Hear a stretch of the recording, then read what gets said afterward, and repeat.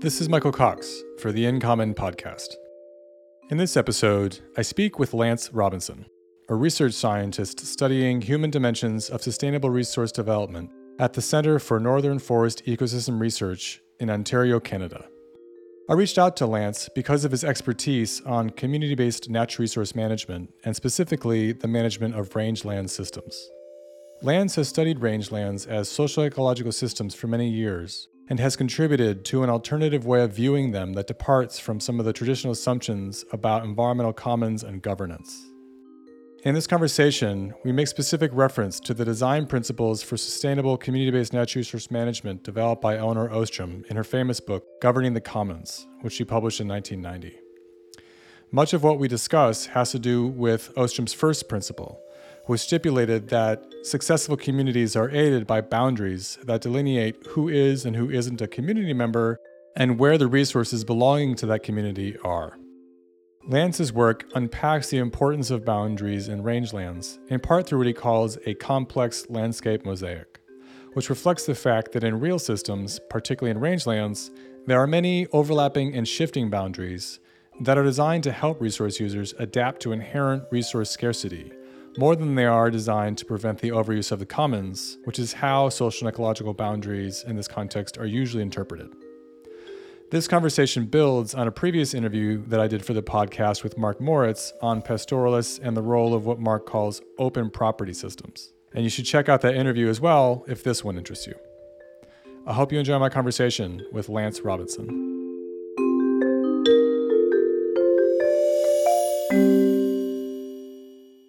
To start our conversation off, Lance, I'd love to hear your version of what I call the origin story question. What were some of the foundational moments early in your life and career that, when you make sense of your career path, help you do that sense making? You know, what led you down this path in terms of your own decisions and things that happened for you and to you? Well, I think I trace it back to a volunteer experience I had fresh out of university, fresh out of my undergrad.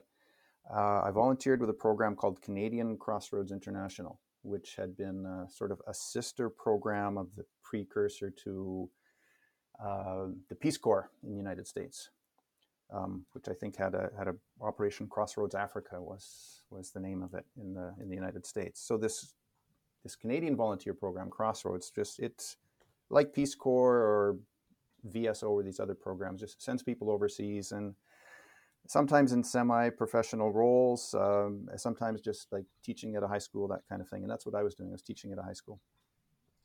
And I went to the Gambia, and I completely fell in love with the culture and the people. And I mean, I had this idea that I was going to come back to Canada. This was going to help me. I had a vague idea this would help me become a more well-rounded person or something like that. And then I'd get on with my, quote unquote, real life. But that experience, I didn't realize immediately, but eventually it led me to rethink my whole career goals. So, and I realized I wanted to do something in the realm of international development. And I went back to university and I got a master's in international rural development planning. And I was looking for a research topic and a research place, and I knew I wanted to go back to the Gambia.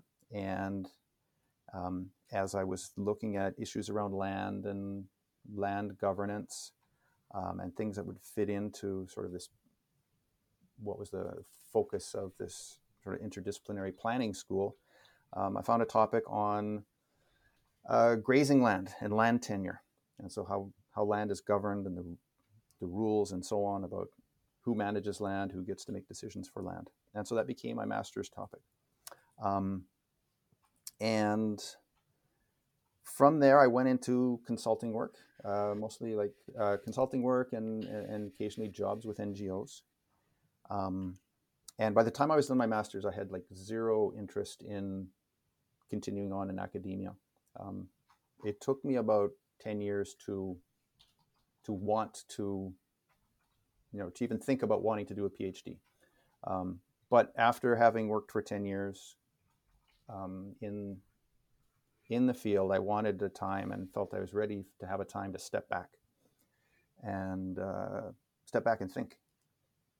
And so I looked around and I found a program that looked interesting, and ended up working with Fikret Burkus at the University of Manitoba. And in fact, a book of his had been on my shelf since the time in my master's, and I say, wow, okay, this is a guy I've read and cited before when I was doing my master's. And so I went to do a PhD with him, and I was interested in water resources management, and I thought maybe like watershed management. I thought I would become like a watershed guy. But he had funding for looking at the United Nations Development Program Equator Initiative winners and nominees. So he had several master's and PhD students who had funding from him to go look at one of these organizations that had been nominated for the UNDP Equator Initiative Prize. And there was one in Kenya that had some issues on water and issues on livestock and pastoralists. And so I went and did that research in Kenya. And once again, it was on topics of land governance with pastoralists. And so, sort of by accident, land governance with pastoralists became my thing, and it became the focus of my work. And by the time I was done the PhD, I was like thoroughly invested, and I want to work more on these issues. So that's sort of where I went. From there, I did a postdoc, was a research scientist at the International Livestock Research Institute, and I've continued to work on land governance issues with pastoralists since then. So a couple of follow-ups occur to me here, Lance. One is you said that fairly early on you decided that you weren't going to enter academia, that was not for you. Can you say more about why you felt that way? I don't know. I wanted work that, I had my fingers in the pie, that I was on the ground full time, not 4 months out of the year to go do a research project or, something like that. I wanted to be on the ground doing things. And I think at that time, I think as well, just the research process and writing up the research I loved doing the research during my master's, that experience being on the ground, interviewing people, learning. And then by the time I was done the field research, I felt, okay, good, I've done what I want to do. And now I've got to jump through these hoops of turning it all into this thick book and go through some processes of have it approved by professors. And at that stage, it felt like a chore. As I said, eventually, I was interested to step back and reflect and think, and the PhD seemed the venue to do that. And perhaps along the way, I sort of accustomed myself to writing my ideas. And so, like, writing the PhD dissertation, in fact, felt less daunting to me than the master's thesis. Does this relate to an earlier part of your answer where you talked about when you went to the Gambia for the first time? It sounded like that was kind of a formative experience for you, and you said you fell in love with being there. And so there, I feel like I'm also hearing this importance of being in a place. Does that make sense when you're trying to think about like what matters to you? Can you talk a bit more about like why you fell in love with being there, and what was it about those experiences? Can you kind of paint a picture for the reader? I mean, the listener, I guess. Yeah. I guess it was partly about the culture of the place, which, I mean, that could be something doesn't necessarily have to relate to research or development work or environment work, of just being in that culture. The outgoing, gregarious nature of people in the Gambia, it was so easy to make friends, and I did make lots of friends that I've stayed in touch with. but part of it too is just, yeah, being in the place and getting to learn it and becoming, in a slight way. I mean, never completely, never becoming an insider, never becoming a Gambian, but little by little, getting closer to being there. As opposed to, like, I've never been one to enjoy traveling as a tourist. Um, if by the end of the second week of being on vacation and staying in a hotel, I say, okay, I'm done. I want to be in my own bed. But going to be somewhere for like 4 months or 8 months or several years, that just, it feels different. And I think that spills over into the research work as well, of you know being able to be there, and repeated and ongoing interactions with the people I'm working with.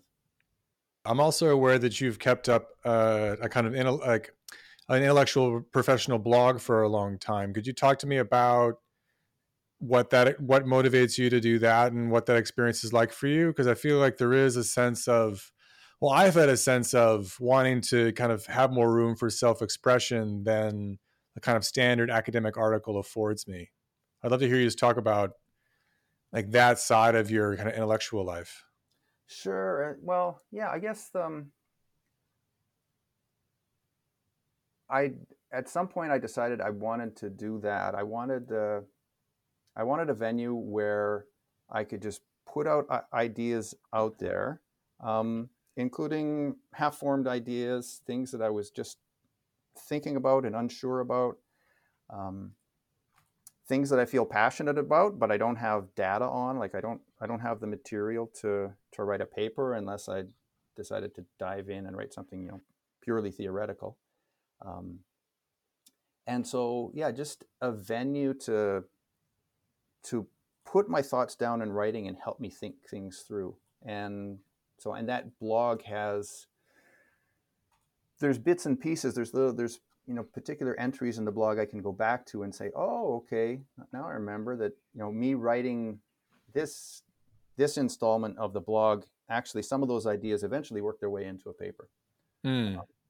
And so it was, yeah, it was an opportunity for me just to shape my own ideas. And in fact, it was as much about that as it was like reaching an audience. I mean, in fact, it was more about that than reaching an audience. Like, I've never really bothered to pay attention to how many hits on the web page or anything. So I'm not even sure if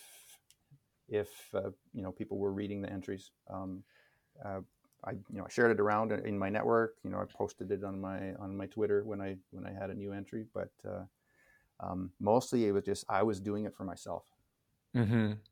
Yeah, there's a phrase I really like that I feel like you're reflecting, which is writing is thinking. I think that there's often this idea that you like have your thoughts and then like you express them in your writing or by speaking, right? We're supposed to have this kind of like 1-2 step process. And I think that really making that assumption robs us of an opportunity to do a lot of this like verbal and not and writing by thinking, right? And Yeah, so yeah, that makes a lot of sense to me. yeah. It's trying ideas on for size, and Yeah. yeah.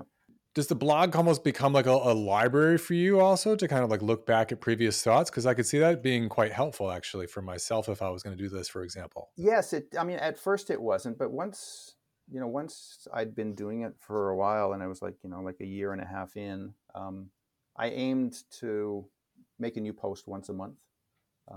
Didn't always live up to that, but once I had, like, more than a year's worth of posts, then it started to become something of, okay, I was thinking about this, and I remember I had some idea that would fit with this new research I'm doing or this new paper I want to write.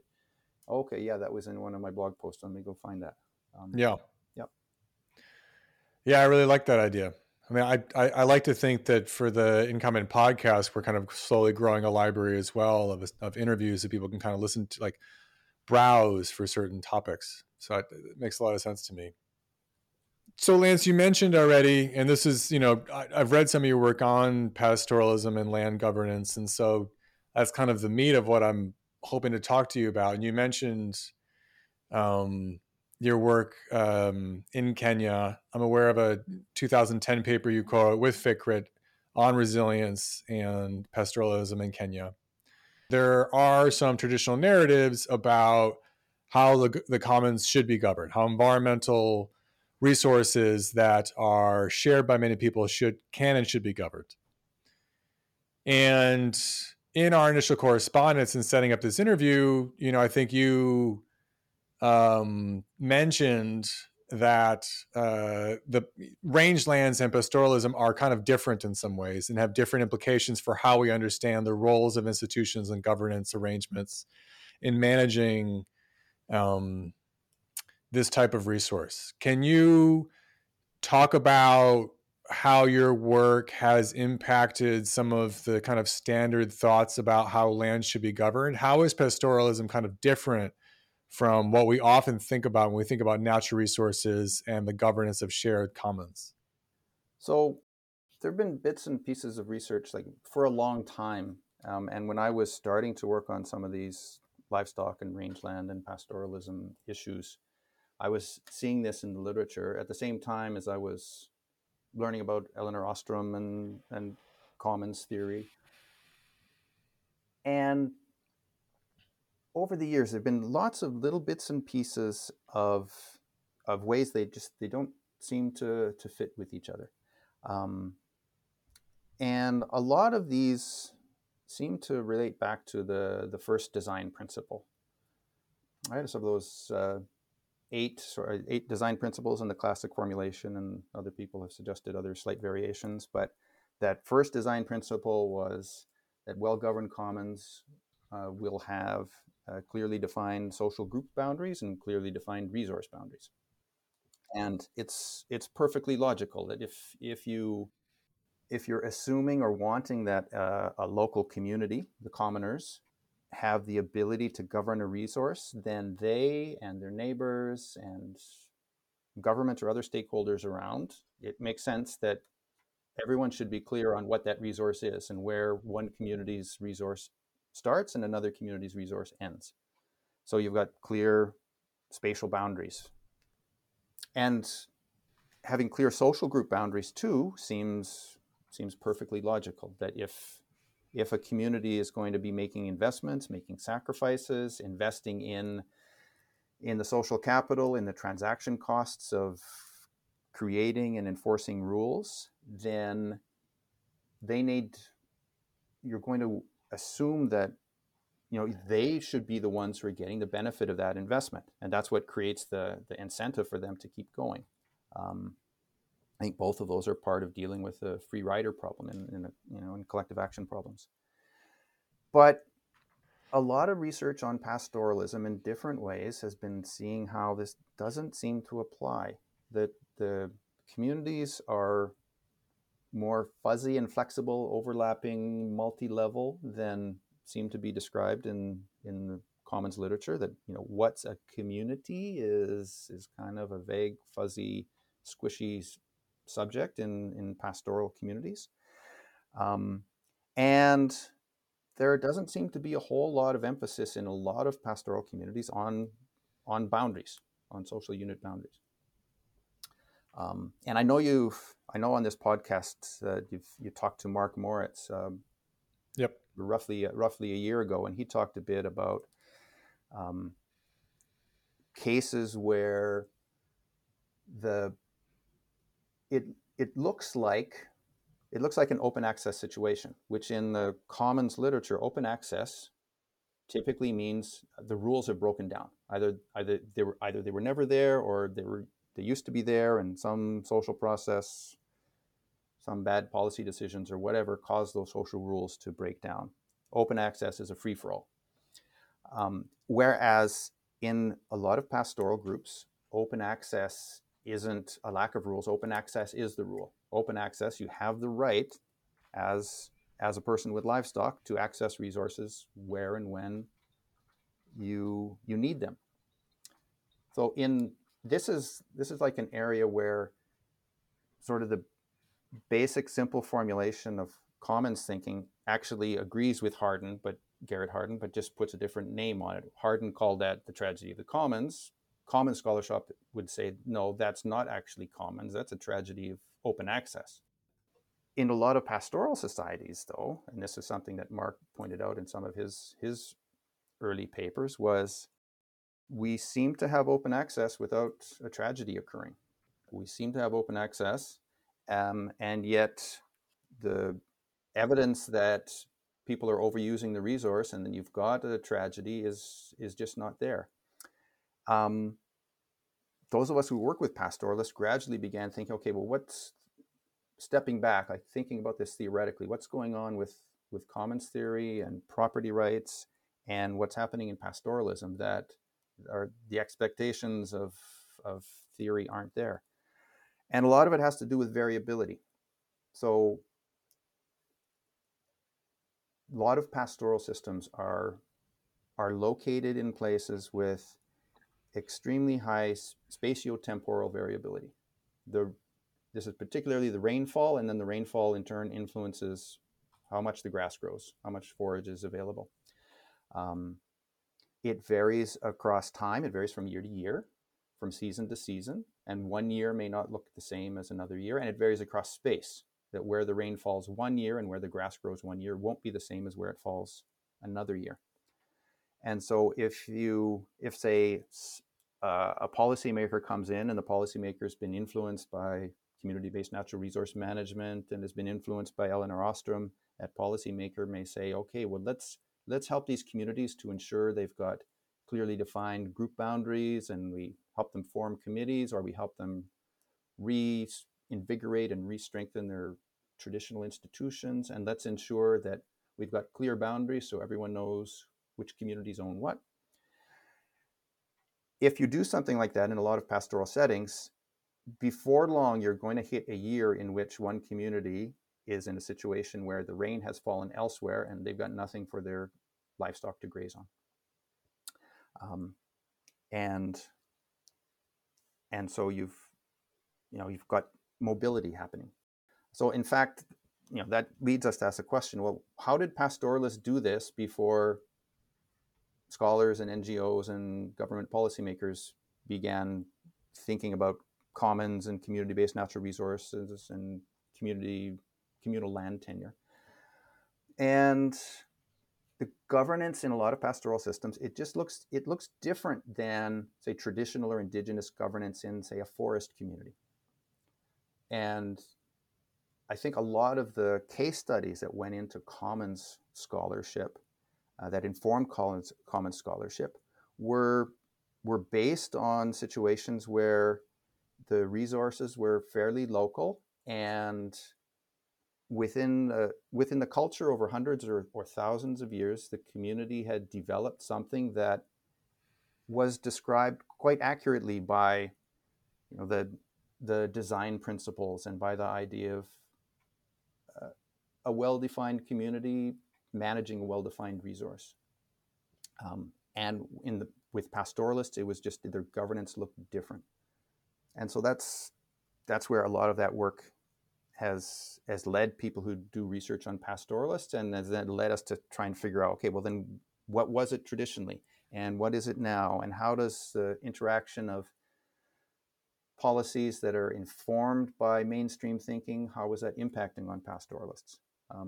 And just leading to a lot of interesting questions and a lot of policy challenges on the ground of how do you strengthen property rights for a community when that community is very mobile and they traditionally had norms that emphasized access and the right to access resources over ownership and management rights. But maybe I better stop there.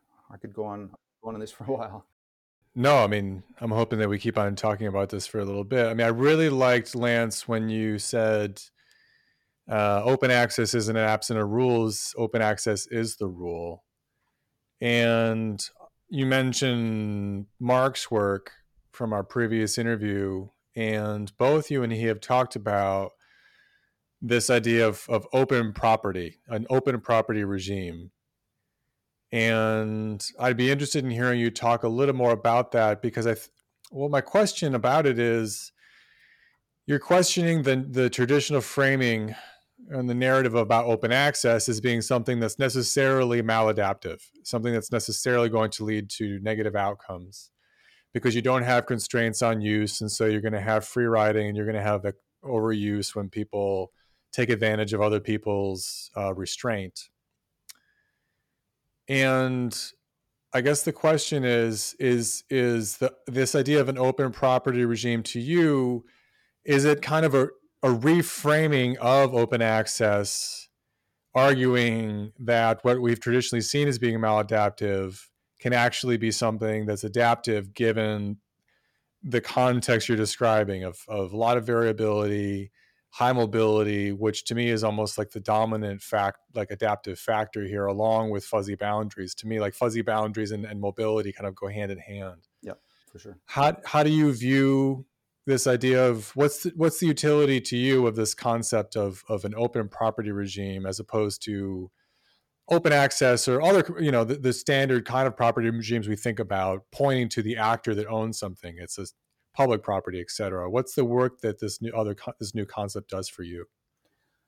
So, I mean, I do think it's relevant and fruitful to distinguish open access as it has been described in literature and observed, where you've got overuse of resources because there isn't a functioning state property system or communal property system or private property system. That open access is still real, and understanding tragedies of open access is still important.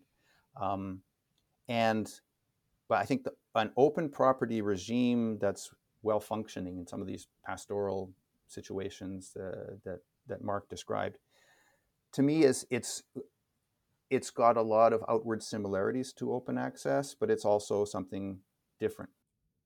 And it's different. If it's different because you've got a set of things that make it work, and don't lead to tragedies. You've got a set of rules or norms, rules and norms usually, that shape how people work. And so part of that is having some cultural norms about being mobile, and having the ability to be mobile.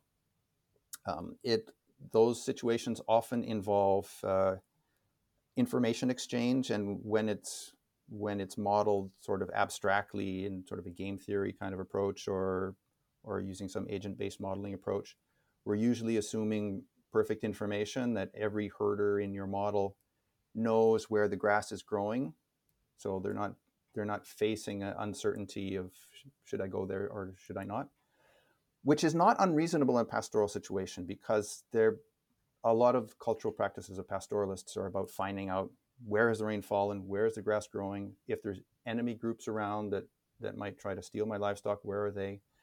And that happened in the past. It was part of the culture even of greetings. When pastoral groups that I've worked with, when you go to a new community and you meet someone who's, say, from a cousin of yours or someone from another clan but part of your same ethnic group, the first thing you do in greeting is you start talking about where the grass is growing and how the rainfall is, and you exchange information about that. And these days it's mobile phones. And I'll share a little anecdote that sort of demonstrates this. That when I was doing my PhD research in northern Kenya, I was being hosted by a local NGO that was staffed by and run for pastoralists. It was a local NGO of people from the local ethnic groups, pastoralist ethnic groups. And the leader of that NGO was running for a member of parliament. And he's got a vast constituency. I think it was the largest constituency in the country. So he's got a lot of ground to cover in doing campaigning, and he had a team of people helping him campaign. And he took his time off from working with the NGO to go do his campaign, and he bought satellite phones. And he needed those satellite phones because there's no mobile phone coverage. So to stay in touch with his campaign team, he got each of them a satellite phone. And those satellite phones work like a prepaid cell phone. Like you get so many minutes, right? And so they went out there to start doing the campaigning, and their minutes were used up within a few days, because once they were out there, people were asking, well, how's the grass growing over there, and did it rain on the other side of that mountain over there? We'd like to find out. So, oh, well, I've got this satellite phone thing with me. Let me call someone over there, because I know he's over there. And it threw a wrench in his campaign, but those satellite phones were like, wow, the pastoralists love those. This is like our own culture on steroids. And where mobile phones have become more common now, they seem to me almost like I joke sometimes that I think the inventor of a mobile phone must have been a pastoralist, because they it's like a perfect example of appropriate technology that fits just right in with how the culture works. But why I mention this is that open property regimes need that exchange of information. And if you've got that exchange of information, and you've got the herder has information about where grass is available, then if there's a place he would like to go to, but he knows someone else is there, then he can look around. Okay, well, what's the second best pasture I can go to? And he'll have his own criteria as to what makes it best and better in terms of how close is it to water, how close is it to where my family is, what are the conditions of the soils like there, all kinds of things like that. But that leads to pastoralists spreading out across the landscape. And then the other component of that is something that where the social science on pastoralism has converged with the rangeland ecology. And rangeland ecology around in the same period, like say over the last 3 decades, has been realizing a lot of the pastoral rangelands are non-equilibrium systems. And what that means is the driving factor is not a balance between the number of grazing species and the amount of forage available. I mean, that's sort of a typical thing you learn when you're learning biology in high school of, population numbers of some species, and it goes up and down, and whatever that species eats, that gets affected by that as well. And if the food starts to dry up, then the animals can't survive and their numbers drop, and you get a balance. You get some kind of equilibrium. But in pastoral systems, often that variability is so great that at some point or other, there's going to be a drought, and there's not going to be water available, and there's not going to be forage available because the forage didn't grow because there's no rain. And that takes care of any possibility of overgrazing, of overabundance of livestock numbers. So you've got the herders are able to move wherever they need to, and their numbers rarely get out of control to cause any degradation on the land because the variability of the climate takes care of that. And so in that situation, using your time to make an investment in transaction costs, we call it in thinking about property rights, the transaction costs of creating rules and enforcing those rules, of ensuring who's part of the group and who's not part of the group, and all of that stuff that would go into a commons in another kind of situation, say a village and its village forest, is much more expensive in a pastoralist situation, and it's not worth it. Those transaction costs don't yield any benefit, because what would you do? In a village forest, you're making rules about, well, let's make sure we don't cut too many of our own trees, and let's make sure we exclude the outsiders who might come in and cut our trees. But in a pastoral situation with a non-equilibrium, highly variable rainfall regime, drought takes care of that without any social institutions trying to worry about livestock overgrazing. Okay. In some of your writing, Lance, you've also talked about other potential coping and adaptation strategies to drought, such as selling livestock off. Could you talk a bit about what kind of findings that you found in your work with respect to other coping strategies to drought? Sure. Well, and more, I mean, pastoralists are in many countries are getting more and more integrated into the market economy. And there's always a tension, though, that where livestock is the main storehouse of your capital, and it's also the main source of growth for you. If you know that at some point there's going to be a drought, or maybe there's going to be disease that kills livestock, or maybe there's going to be some conflict, or there'll be theft. You want to have some animals ready to reproduce, and the larger your herd is, the more quickly you can reproduce. So there's an incentive to not get rid of too many livestock. In fact, there's an incentive to have as big a herd as you possibly can. If a drought is going to come and wipe out 50% of your livestock, if your herd is 100 animals, that's better than if your herd is 50. But as I think the pastoral communities in a lot of places, if not most places around the world, have been diversifying and becoming more integrated in market systems. And so now there's other options more and more available and starting to look, more and more attractive.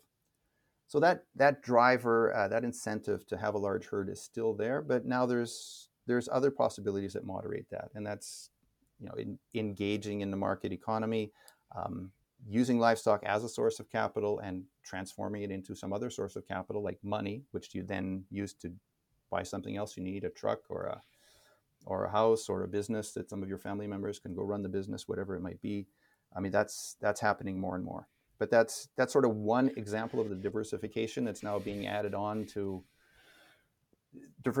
types of diversification that were there initially, of having more than one species of livestock, having your herd split up in more than one place, so that if something happens in one place, maybe the animals in the other place will be there. But now you have these other layers of diversification, and risk spreading is becoming more common as well. Okay. Do you see some of that as like a double-edged sword? Because there's also a traditional narrative amongst many common studies that market integration can disrupt incentives towards a natural resource base.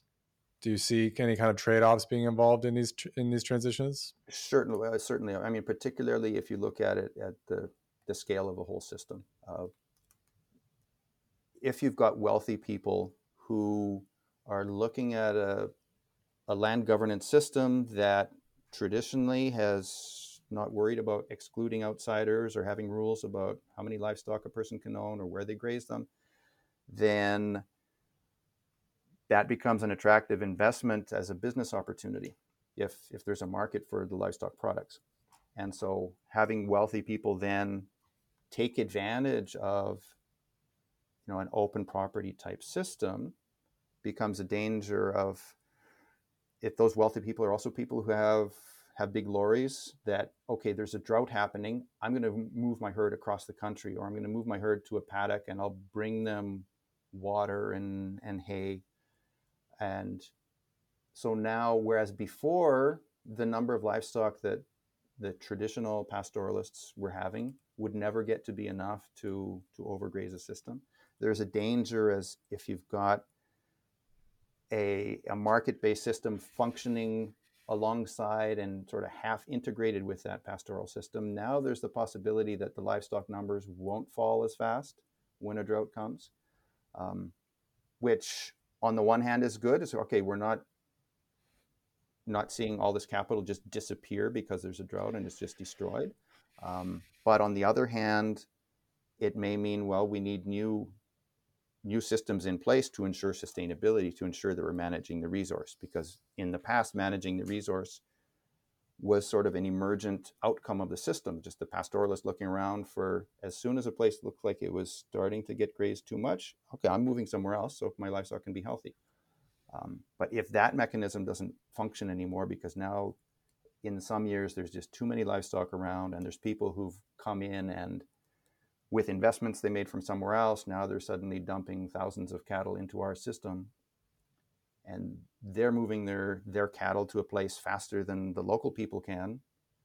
They're capturing all of that forage for the benefit of their livestock, and then when it's gone, those livestock can be loaded up in lorries and moved somewhere else. You mentioned the importance of variability as a kind of defining feature in these systems, and that to me brings us to another concept that I've seen in your work, this idea of resilience. And I think it's interesting to talk about resilience in the context of property rights, in part because The dominant literature on property rights from a kind of law and economics perspective doesn't talk much about resilience or vulnerability. The main outcome that you hear talked about there is like efficiency. I'd love to hear you talk a bit about what the role of resilience is in these systems. Like, why is it important as an outcome to take into account when you're trying to interpret what these systems are doing? Well, I think when you look then at how the how local people are coping and creating their livelihoods in that situation where there's so many risks and so many sources of vulnerability, for at the individual level, how an individual or a household is going to survive becomes a key question then. Efficiency only goes so far when, if I'm efficient and every year I'm producing efficiently and getting them, the best sort of bang for the buck from my resource, but it gets to year 5 and then we have a devastating drought, and because I wasn't resilient, because I didn't have those coping mechanisms in place, my herd is wiped out, then then you've got a problem. So trying to find a system where a set of arrangements that allows for coping at the level of the individual, and also like at the level of a social ecological system, of in terms of the ecological processes and how those ecological processes relate to and are affected by what's happening in the social system in terms of the economics and how livestock are being brought in, and that example we talked about a moment ago of if there's a sort of a new market driven factor coming in and influencing ecological dynamics because it's changing what livestock are there and how those livestock move. So you've got a question about the ecological resilience as well, and how all of those things fit together then becomes a big challenge. And so that's been some of what I've been trying to look at over the years, and try to understand and appreciate, well, what kind of combinations of institutions and norms and environmental management practices and so on can work in the context of this broader political and economic environment that we're sitting in, and in terms of the particular ecology of the place we're working in and that variability. And to step back from what that resilience analysis tells you and just sort of step back and see if there's like a key takeaway message.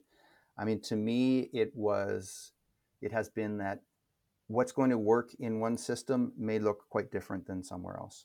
And so the institutions, the norms, the mix of different solutions is something that's going to be different in different places and under different situations, and will also change over time.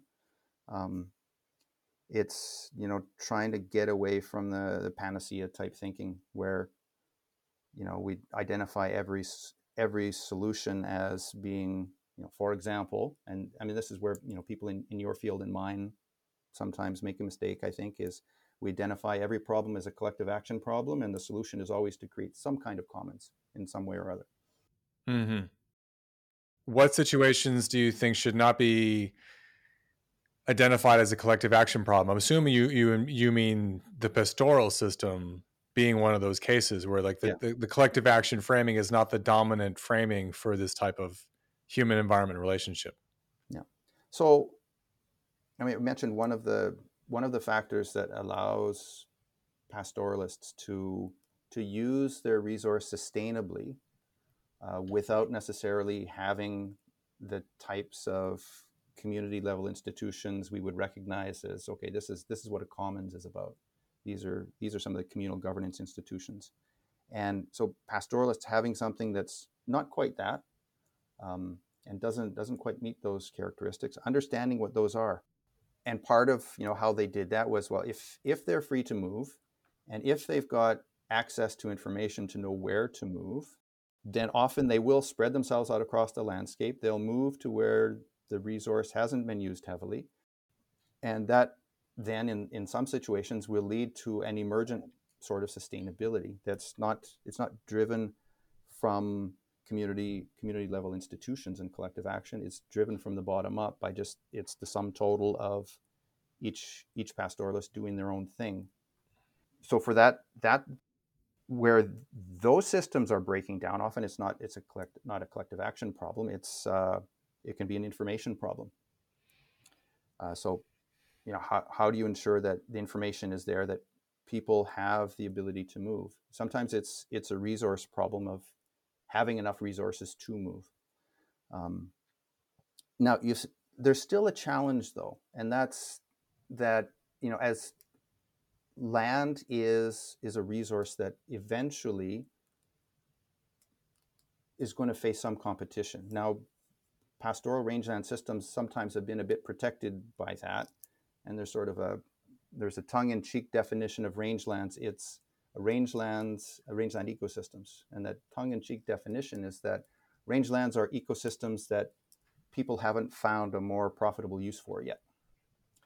But as technologies develop, say irrigation technologies, for example, that, okay, this land, I was never interested in that land before. Those pastoralists, they can use it. It's too dry.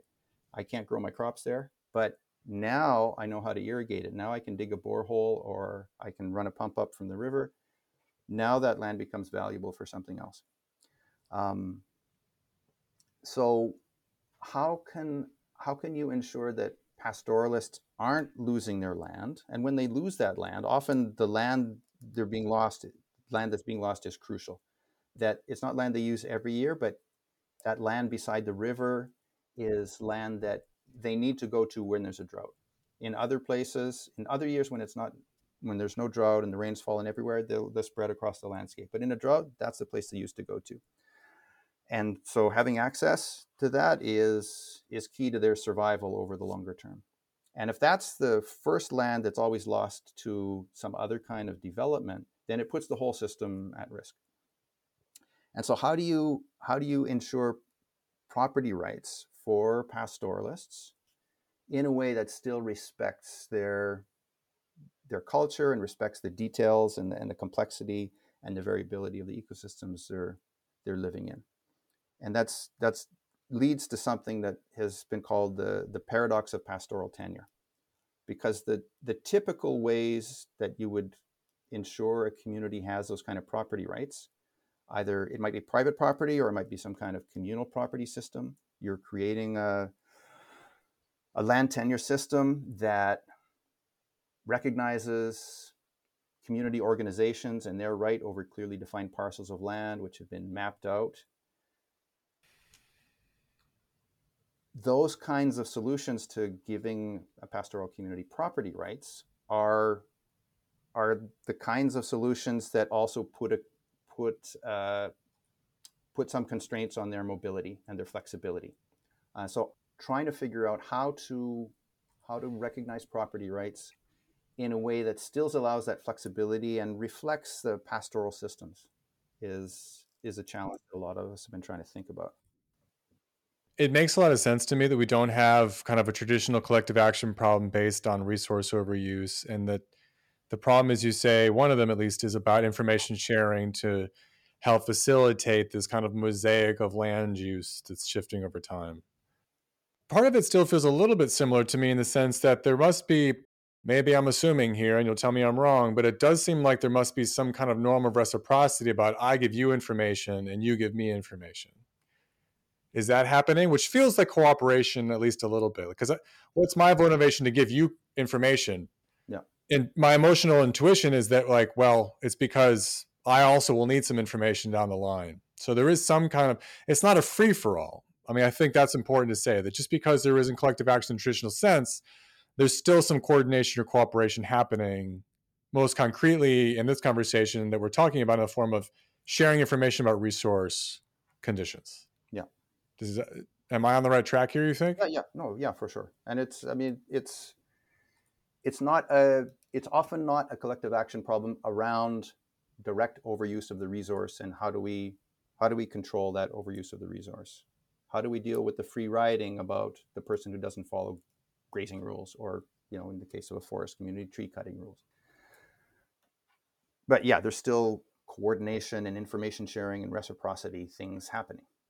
Okay. And so, but then stepping back and looking out at a larger landscape scale, and depending on a few different factors as to how heterogeneous is this landscape, and how diverse is it in terms of places where there's good water and stable, like permanent water sources, in terms of sort of what's the balance between pastures that are effective as areas to graze in the dry season versus areas that can be grazed only in a rainy season, because that's when the rain has fallen and there's no other water available, um, and socially, in terms of the what groups are there and how they relate to each other, and if there's other land uses mixed in. So you can get a situation where across a whole pastoral landscape, you can point to certain areas and say, okay, this resource here, this does look like a commons. Mm-hmm. This does Okay. fit the rules. So this resource, that it's managed by this local settlement, and they've got rules, and we only use this in this season, and this is how many livestock you can put on there. And if someone from some other community wants to come use it, they've at least got to ask us permission first, and we might say no. You've got other resources where it's kind of fuzzy and flexible. You've got resources where most of the time it's open and there's not much rules, but under certain conditions, a higher level institution like a council for the whole clan will say, you know what, we've got to do something about this land here. There's some problem here, and so you guys move there. You guys move there. So there's sort of governance decisions being made at different levels. There's land that falls in different categories. Sometimes the boundaries between those lands and different categories, they're fuzzy, or those categories overlap under different circumstances.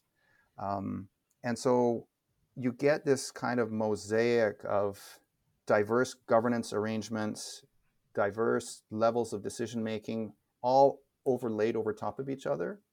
And so it's not the kind of mosaic that in some of my work I call this a simple mosaic. A simple mosaic is where something that fits with sort of the conventional understanding of property rights. Maybe you're in a landscape where there's some private property, there's some state property, there's some communal property, but it's all mapped out. You can print a map, and there's clear boundaries showing everyone. What you don't want in conventional thinking is anything that's left open access, right? And so there are places where you've got that simple mosaic where all the different land parcels in those three property types are there. But a pastoral system, some of these pastoral systems that I've worked in, they're not quite open property regimes like Mark Moritz described, or at least not over their whole territory. There may be sections of their territory where that open property regime fits. But stepping up at the whole landscape level, there's a whole lot of that fuzziness and flexibility, overlap, multi-level decision making. And so that's what I call the complex mosaic. So that, I think, is where one of the main challenges is how do we do land governance in a complex mosaic like that without trying to simplify it, without coming in with our preconceived notions of, okay, we're going to help you establish something that fits with this thing that we call commons, or that we call community-based natural resource management. Yeah. In those pastoral systems where you've got this complex mosaic, we need to be thinking more creatively and have quite a few more tools in our toolbox. And that, I think, is one of the key challenges in some of these pastoral systems for thinking about land governance. Yeah, it's really interesting, Lance. I feel like there's a tension in a lot of the commons literature and maybe the community, these kind of conflicting principles. We're all about, not wanting to recognize local complexity. We want to avoid panaceas, but we have our own simplified framings that we also rely upon to make sense of systems, often as external actors, which I think can kind of lead us astray and away from this philosophy of recognizing local complexity. Well, and one of those heuristics that has been incredibly useful, and I think it was part of what allowed the common scholarship to rise to the position it has and helped it to refute Garrett Hardin, was this typology, this fourfold typology, where property is one of four types, right? Or three types plus the residual category of open access where there's nothing. Then that typology in particular is one of the main things that I and others who work with pastoralists have found. You know what? I get it, and it's a really useful idea for communicating that. Well, I mean, it was useful for refuting Garrett Hardin, right? It's okay. Well, in the absence of state property or private property, you don't necessarily have overuse of the resource, because there's this other category called commons, and what Garrett Hardin called commons, that's not really commons. So it was an incredibly useful thing.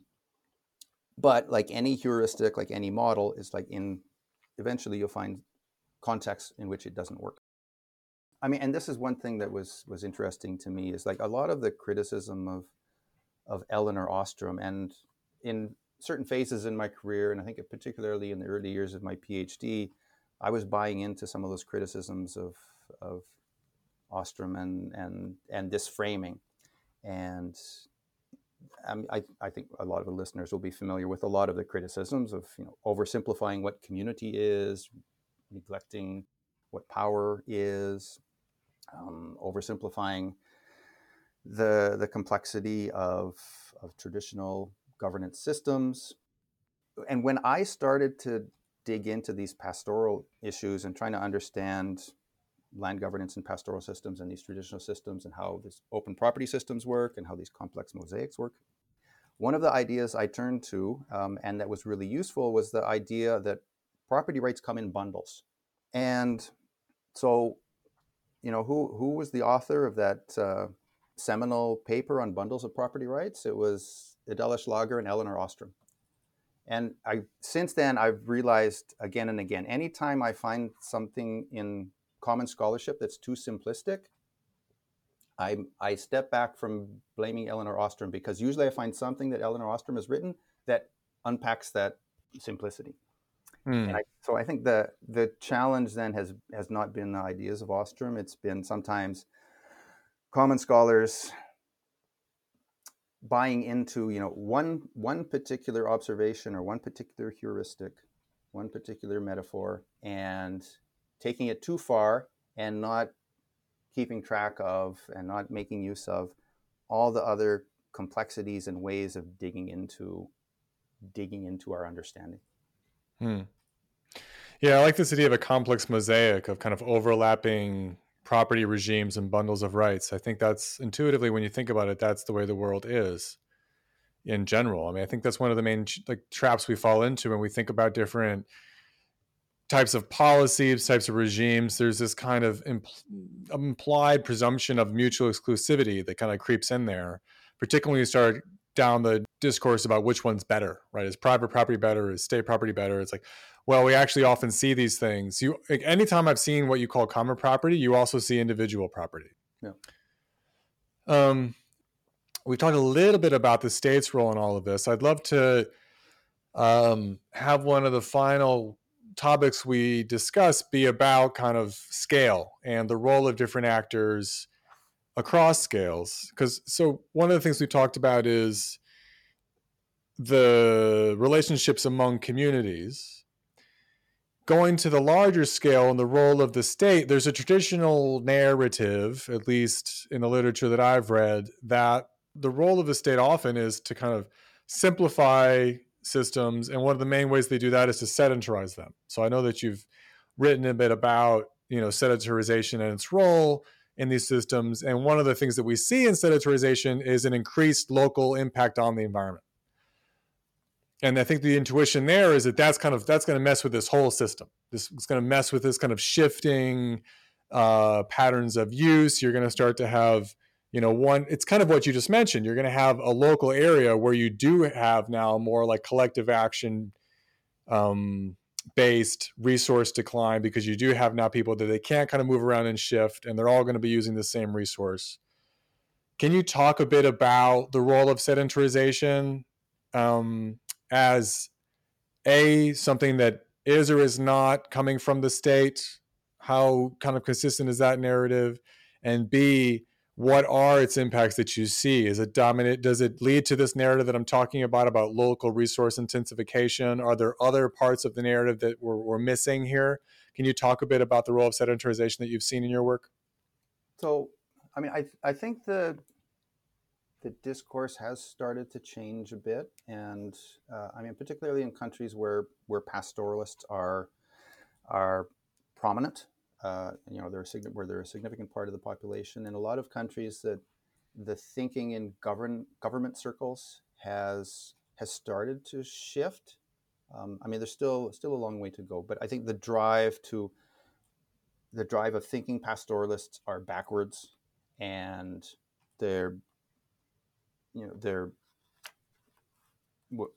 if we need to help them develop, part of development is getting them to settle down, and we'll also help them to grow gardens, and we'll get them to operate more like ranchers.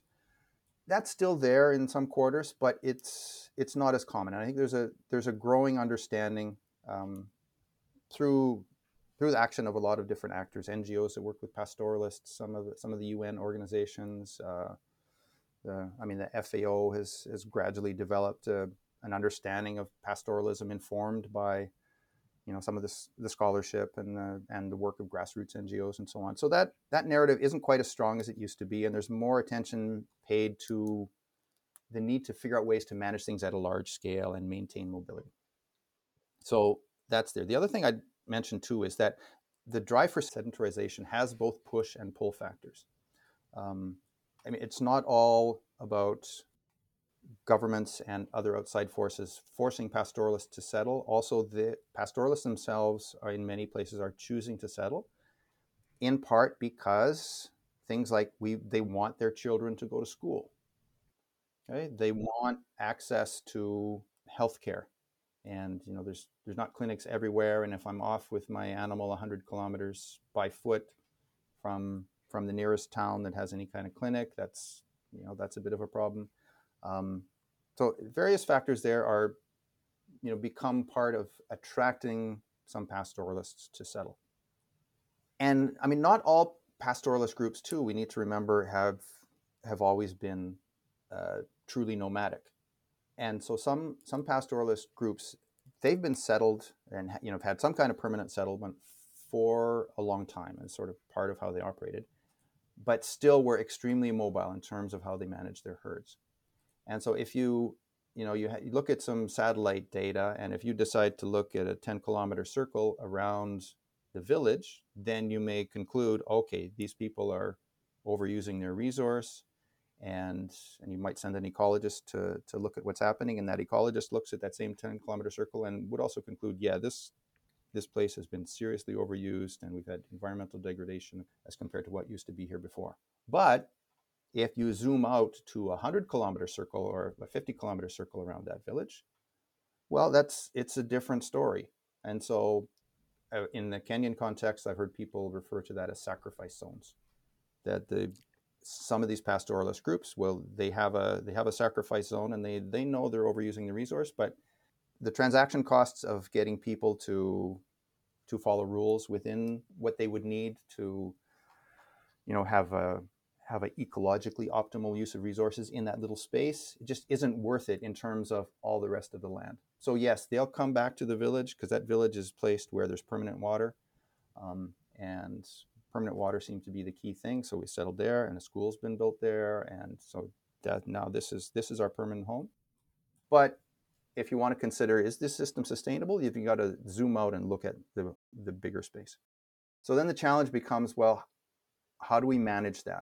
And one of the key challenges here is, and there's a driver, and this is fairly common in East Africa, at least. I'm not sure about other places, but there's some political capital, there's some political goodies that come from establishing a new village.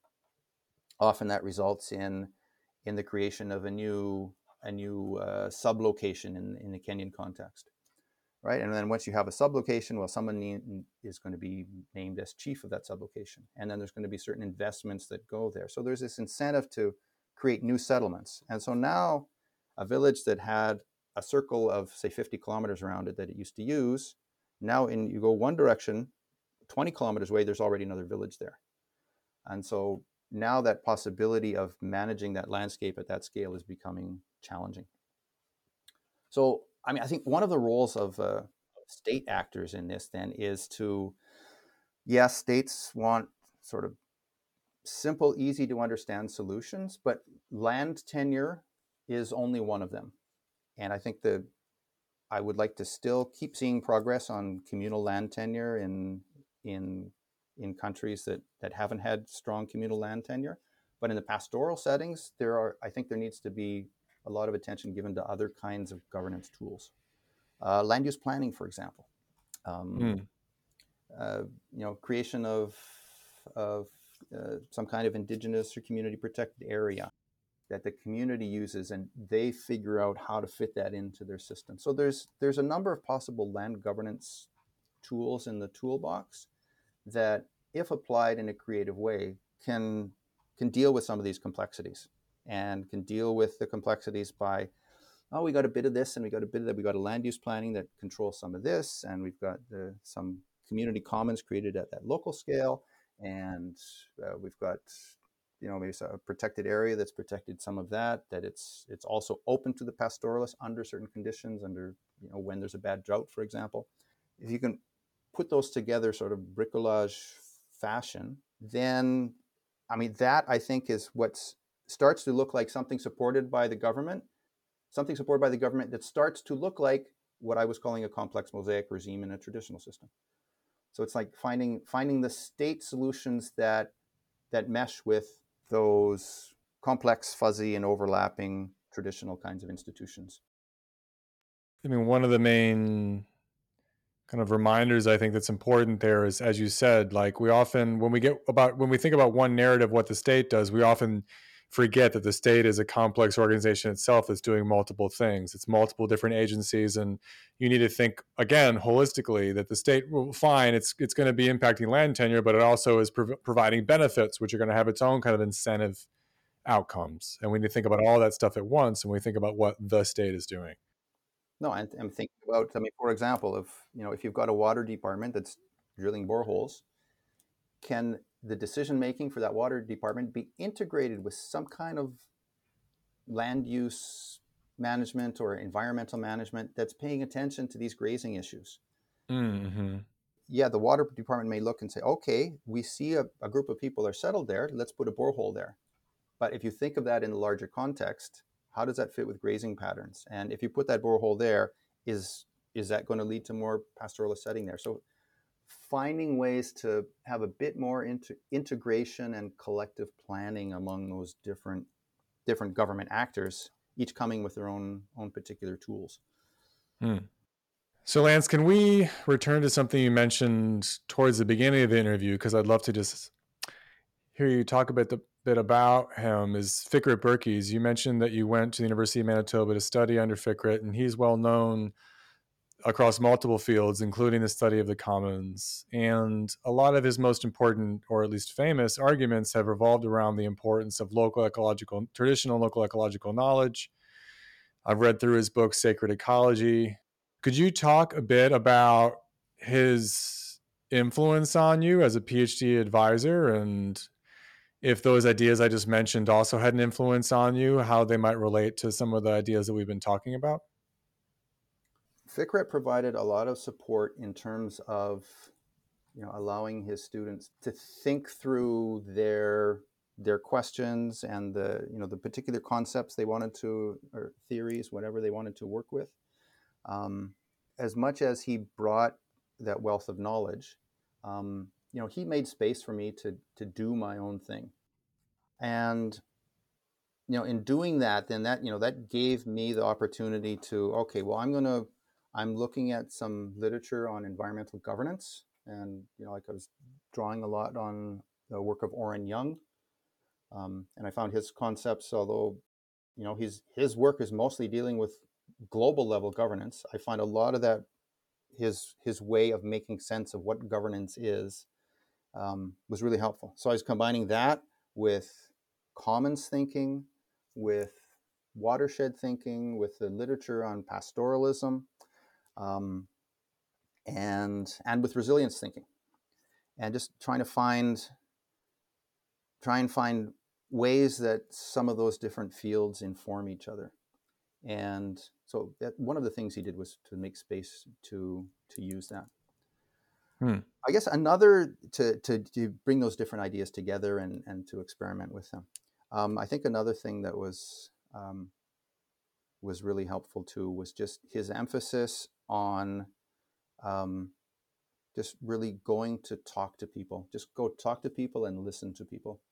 Um, I had some professors in my PhD and before that in my master's who were deep into the details of methodology and how correctly to use different approaches. And Fikret, I mean, he wasn't opposed to me using conventional methodologies, but he also said, one of the things you need to do, whatever else you do, just go talk to people and listen to people. And I think that advice has served me well. And I guess there's one other thing I mentioned that I think I learned from him was to just be careful of this straw man argument kind of approach. Because I found myself sort of gravitating towards an approach to writing papers of taking some body of theory or some paper or some idea that doesn't work and painting a caricature of it in order to shoot it down and say, here, my theory is better. Mm. And I think I learned from him is to just recognize that there's nuance in the ways different people describe things, and that taking those caricatures too far is often unfair. And I you gave the example earlier of Eleanor Ostrom, right? It's like I found things to criticize in her work, and I read some of the criticisms of it, and a lot of those echoed true. And it wasn't until later I realized, and I found other work by Eleanor Ostrom that went in and opened up those black boxes and unpacked things and looked at things from a different angle. And so I think that's been it's been a valuable lesson as to how to approach and bring together different bodies of knowledge. Why do you think it is so tempting or maybe effective to support your own position by kind of presenting maybe a unfairly simplistic caricature of an alternative position that you then want to kind of take down? I mean, it may be just sort of human nature, and most of us, in one way or another, we're usually kind of lazy. And I mean, I don't get upset with my younger self for having done this, and I probably still do it from time to time. And I mean, contrasting opposing views or differing views is still a useful tool. I mean, this person comes from a social constructionist kind of perspective, and this person is writing about similar issues from a realist perspective. And okay, let's contrast these, and let's really starkly understand the differences to see what I learned from that, to see if I fall on one side or the other, or to see, okay, I can pick something from this that I agree with and I understand, and I see how this actually is a different way of looking at that, as opposed to these are two opposing ways of looking at things. No, I think that makes a lot of sense. I mean, I think that's one of the main challenges we have across multiple fields is my own interpretation of some of this is that we often, when we're arguing for a certain point of view, part of that is a social exercise of signaling our membership into a certain group. And one of the most effective ways to do that is to signal that you're not part of this other group. Yep. Group membership matters to everyone. That applies to researchers and academics too. Yeah.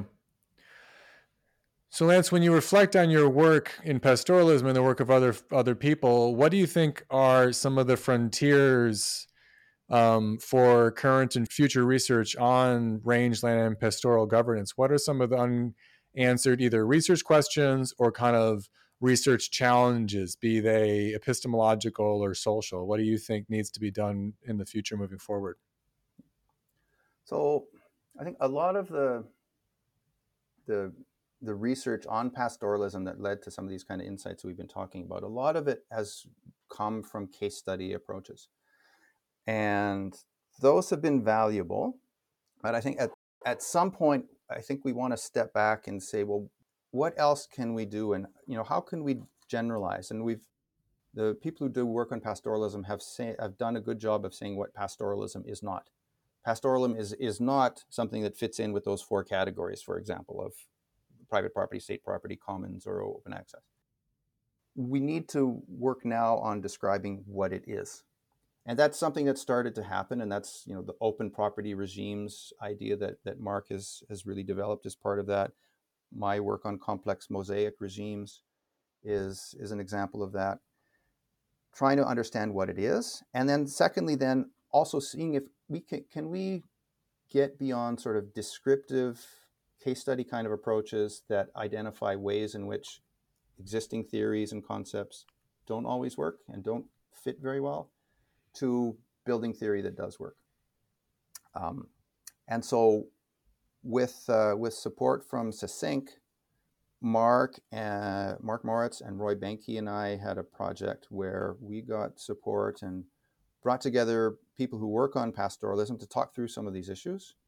And it's been moving slowly since the workshop, partly because it's something sort of Mark and I are both doing off the sides of our desk. But one of the things we're doing in that project is trying to use a comparative case study approach where, okay, what can we do to bring these case studies together, try to have some common variables and understanding to make some more robust conclusions and begin to describe and work towards theory and models that fit with pastoralism and help us speak to those the other theory that already exists. And so, yeah, that's one of the things we're gradually working on. I think it's partly then about, these ideas that he and I have talked about: open property regimes, complex mosaic regimes.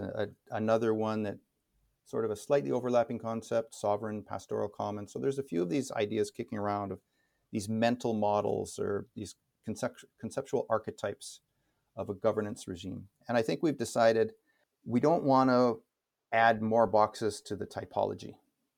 It's not like we don't want, okay, we've got state property, commons, open access, private property. Okay, now we're going to have 2 or 3 others. We decided, no, that probably doesn't make sense. That heuristic makes sense and it works. It works in some places. You apply it in some places, it doesn't work. So instead, it's just trying to understand as archetypes in and of themselves of, here's if the ecological conditions are like this and the geography is like that and the politics are like this, here's a model of how governance might work in a traditional system. Or here's a set of insights that help us understand how a traditional pastoral system may be articulating with the kinds of structures put in place by the state, like land tenure and markets and so on. And so I think that's where we're going, is to try and dig into the nuance to build on and learn from that past scholarship without trying to replace it because it was wrong. Well, I wish you all the best of luck. That sounds like it could be really important. Yeah, well, it's been interesting, and it's having for much of my career had in-depth case study research and sort of diving into the details of one particular case, having this opportunity to step back and there's a group in the team who wants to approach the same questions with agent-based modeling, and myself, I'm looking at this comparative case study approach and trying to put all those pieces together and looking across. Okay, here we've got a collection of cases and we've got some variables, and okay, this is fun to look at this in a slightly different way and to step back and learn about some pastoral systems that don't fit with the ideas that I described or Mark described. That again are something different yet again. Okay, well, it's how do we make sense of all of this? And that's proving to be really interesting. Thanks for listening, everyone. As always, you can find more episodes as well as entries in our blog on our website, incommonpodcast.org. The Incommon Podcast is the official podcast of the International Association for the Study of the Commons, or IASC.